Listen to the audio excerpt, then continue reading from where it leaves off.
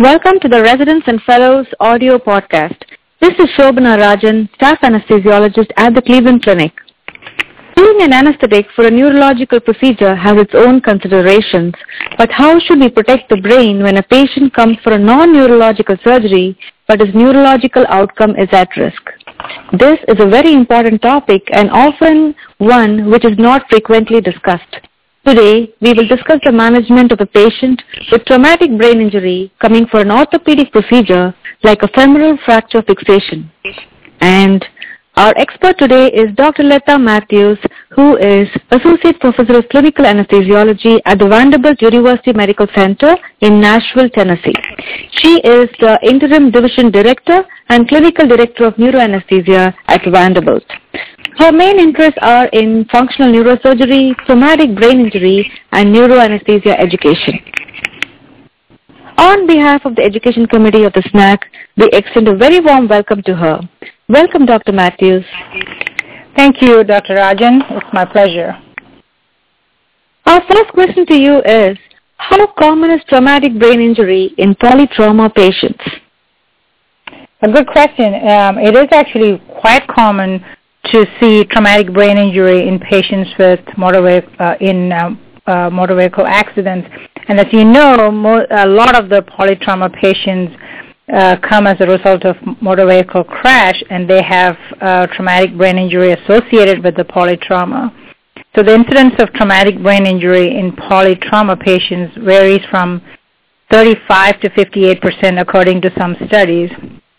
And TBI is a major cause of death and disability across the world. In the U.S. alone, about 1.5 million Americans sustain traumatic brain injury according to the CDC data.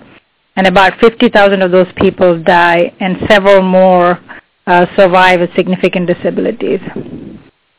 I see. Thank you for giving us an idea of its epidemiology. Now, our next question to you is, how do we assess the severity of TBI? So historically, TBI was classified as mild, moderate, or severe using the Glasgow Coma Scale. So the Glasgow Coma Scale is divided into three components, as we all know: the eye-opening, verbal response, and motor responses. So a total score is obtained from the summation of the individual scores in these categories. And a Glasgow Coma score of 13 to 15 is defined as mild TBI, 9 to 12 as moderate, and 3 to 8 as severe. There are many other criteria being used to assess severity of TBI, such as Mayo criteria, but many of them use other criteria such as loss of consciousness, post-traumatic amnesia, skull fracture, and evidence of neuroradiological abnormalities in the MRI and CT, such as a subdural hematoma or cerebral contusion or other hemorrhagic contusions. Sure. Does the GCS scoring system predict outcome? It has some prognostic value in predicting outcome, not on its own, but when it is combined with other factors such as patient's age and pupillary response, etc. But by itself, sure, its value is limited. Okay. But it does help kind of convey a message to the medical team when you talk about Glasgow Coma score. Right. So during the preoperative visit, what critical information should be obtained before you consider taking the patient to the operating room for fixing his femoral fracture? Of course, in addition to our usual H&P that we do in every single patient, the past medical history and family history of previous anesthesia, it is important to determine the extent of intra- and extracranial injuries, the mechanism of intracranial injury, as well as the current neurologic status, and any other ongoing non-neurologic injuries such as abdominal trauma, chest trauma, which is very common in polytrauma patients. Also look for the other orthopedic injuries that might be sustained during this motor vehicle crash. So we would definitely want to talk to the trauma ICU team the bedside nurses to get an up-to-date status. A lot of information that is not in the patient's chart can be obtained when we visit the patients on their bedside and talk to the bedside nurse, because patients' conditions can change, pretty quickly over very short periods of time, and all that may not have been already documented. So, it is important to get an up-to-date history, the admission Glasgow Coma score, the present neurologic status. All this will help us establish the severity of TBI. And if the Glasgow Coma score is less than 8, it would be important to determine the ICP, intracranial pressure, to help guide our management. So, and if the patient is suspected to have high intracranial pressure, it would be definitely prudent to get neurosurgical consultation if it has not been obtained already. I see. So if you decide not to proceed, how would you temporize the situation? Now, is there a timeline for waiting to ensure good outcomes? Very, very good question. There are studies that looked at patients with orthopedic injuries, early versus late studies.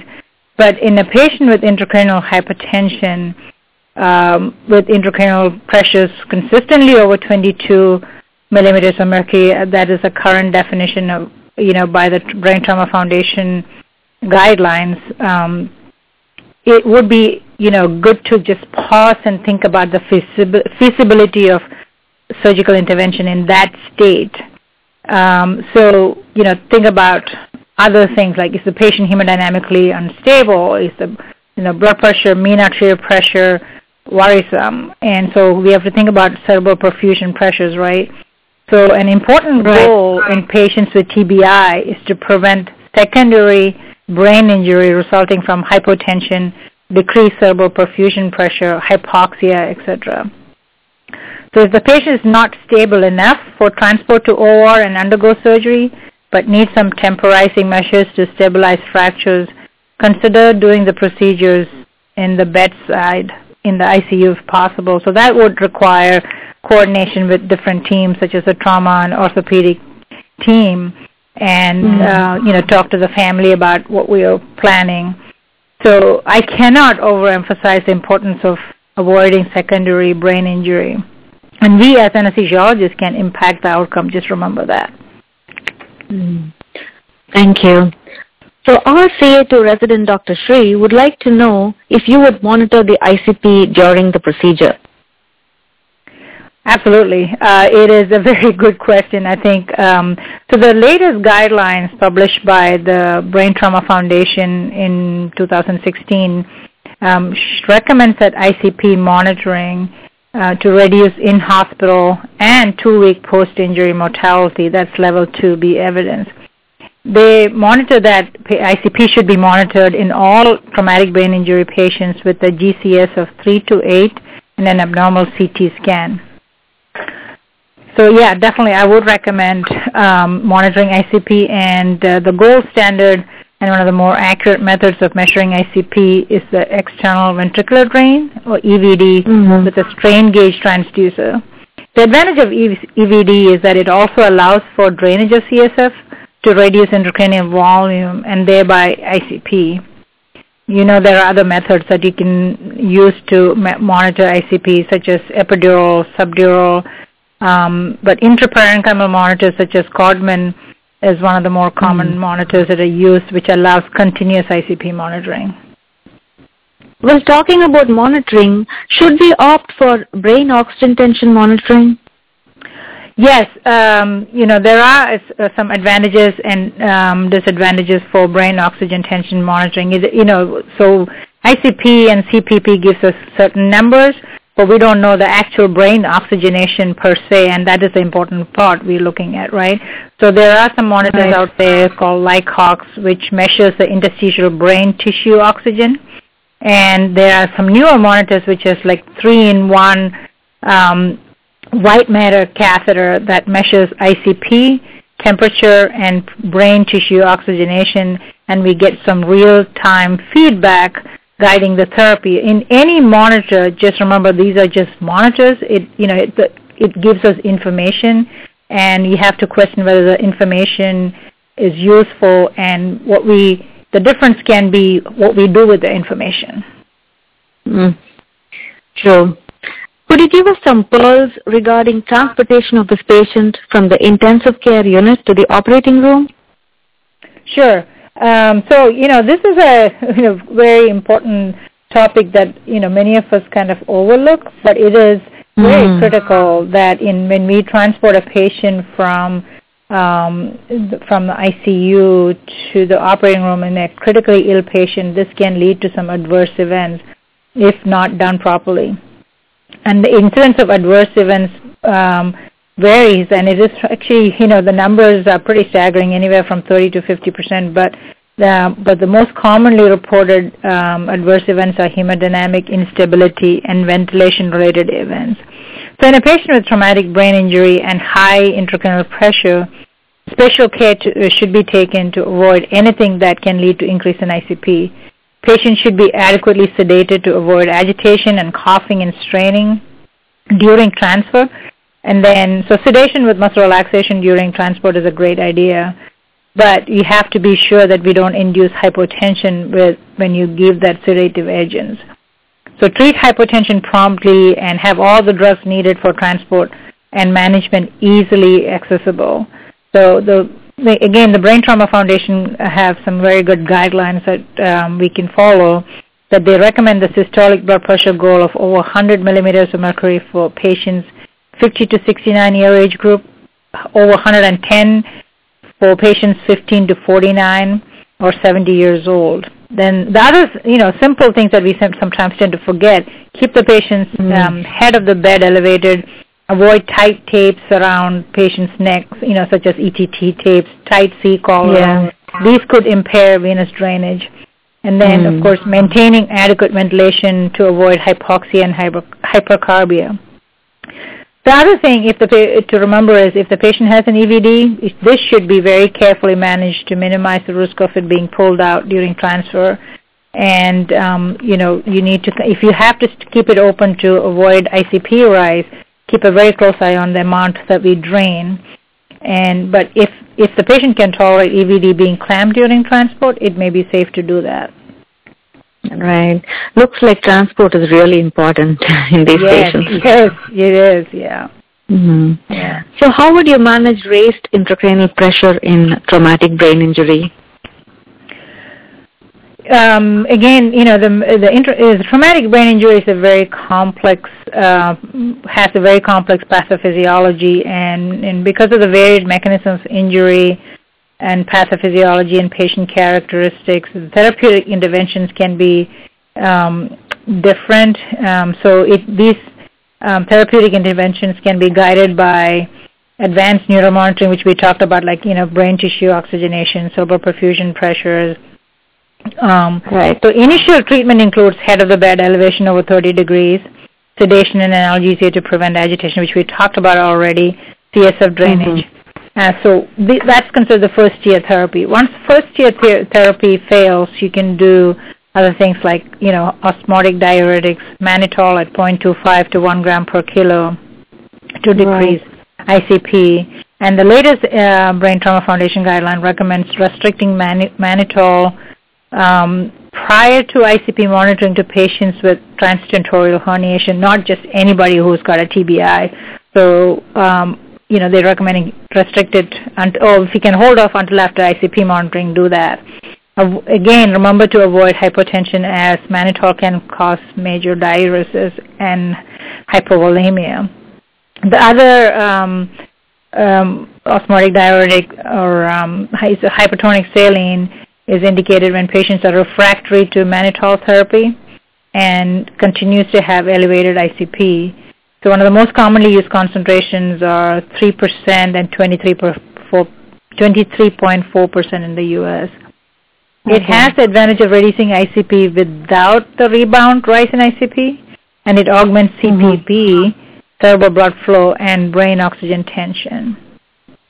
So hypertonic saline can be administered as intermittent boluses or as an infusion, but it has to be guided by serum sodium levels. So monitor serum sodium levels, and if it's over 160, withhold the hypertonic saline.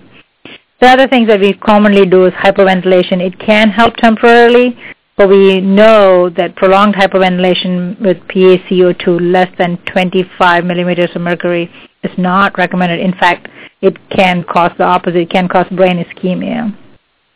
The other things that can be done, barbiturate has been used in the past to induce burst suppression as a prophylaxis, but that is not recommended as anymore. It is recommended only after all the standard medical and surgical options have failed. So those are the main things that, Yeah. So with the hypertonic saline, do you need to use a central line to administer them, or can we do a peripheral? Yeah, so if it is, if you don't have access to a central line and the patient is already maxed out on the mannitol and not seeing the benefit, and you don't have access to the patient, if you have a good peripheral IV like a 16 or 14 gauge IV, you can use it for a short period of time. But I wouldn't use 23.4%. I would, limit it to 3%. Yeah. Okay, got it. Now, coming to this controversial topic, is there any benefit of therapeutic hypothermia in the situation? Yes, it's a good question again. This has been a very controversial topic. Hypothermia has been thought to be beneficial, but the evidence is kind of controversial. The latest Brain Trauma Foundation guidelines and Type 2B evidence, again, does not recommend early, that means within 2.5 hours of injury or within 48 hours post-injury. But having said that, a recent meta-analysis of therapeutic hypothermia in TBI published last year in Critical Care Medicine concluded that it is likely beneficial in adults following TBI, but they showed decreased mortality as well as morbidity, but increased mortality in children. So not recommended in children, but can be used in adults. But again, that's a controversial thing. But we know for sure we definitely want to work to avoid hyperthermia, and it should be avoided at all costs. Got it. So this other question is about the SAFE study. Looks like they concluded that albumin is associated with a higher mortality in TBI. In this patient coming for an orthopedic surgery, he may have a lot of blood loss. Would you avoid albumin? So SAFE study, again, published in 2007, did a post-hoc analysis on a subset of critically ill patients who received 4% albumin. And they did show that the outcome was worse in patients who received 4% albumin compared to saline. So, but, there's been some controversy about that. But to summarize multiple studies, I would say, there is really minimal indication for albumin use. What about steroids? Are they contraindicated in these patients? Oh, yeah, that is one thing for clearly, defined. In multiple studies have shown that steroids does not help. In fact, it is associated with increased mortality and is contraindicated. Okay. Is there any particular reason why that is so? Does it contribute to higher chance of infection or any other reason? Yeah. It does. Yes, it does. Yeah. Okay. So how would we troubleshoot if this patient develops hypertension associated with hypoxia in the operating room? So one should follow the usual algorithm that we all use in any case when we do patients undergo, any surgery, whether they have abdominal surgery or neurologic procedure. If the patient develops hypotension and hypoxia, we go through our usual algorithm. But in patients with polytrauma, we go above and beyond that. These patients could have chest injuries such as hemothorax, pneumothorax, hemopneumothorax. They could have aspiration pneumonia, atelectasis, inadequate oxygen delivery due to hypotension itself. So all this can lead to hypoxia. So check for adequacy of ventilation. Look for, what your FiO2 is. Send arterial blood gases to determine your adequacy of ventilation. But in this particular patient who may have long bone fractures, fat embolism should be high on your differential diagnosis, which, all of us know that this can lead to hypoxia and hypotension. Right.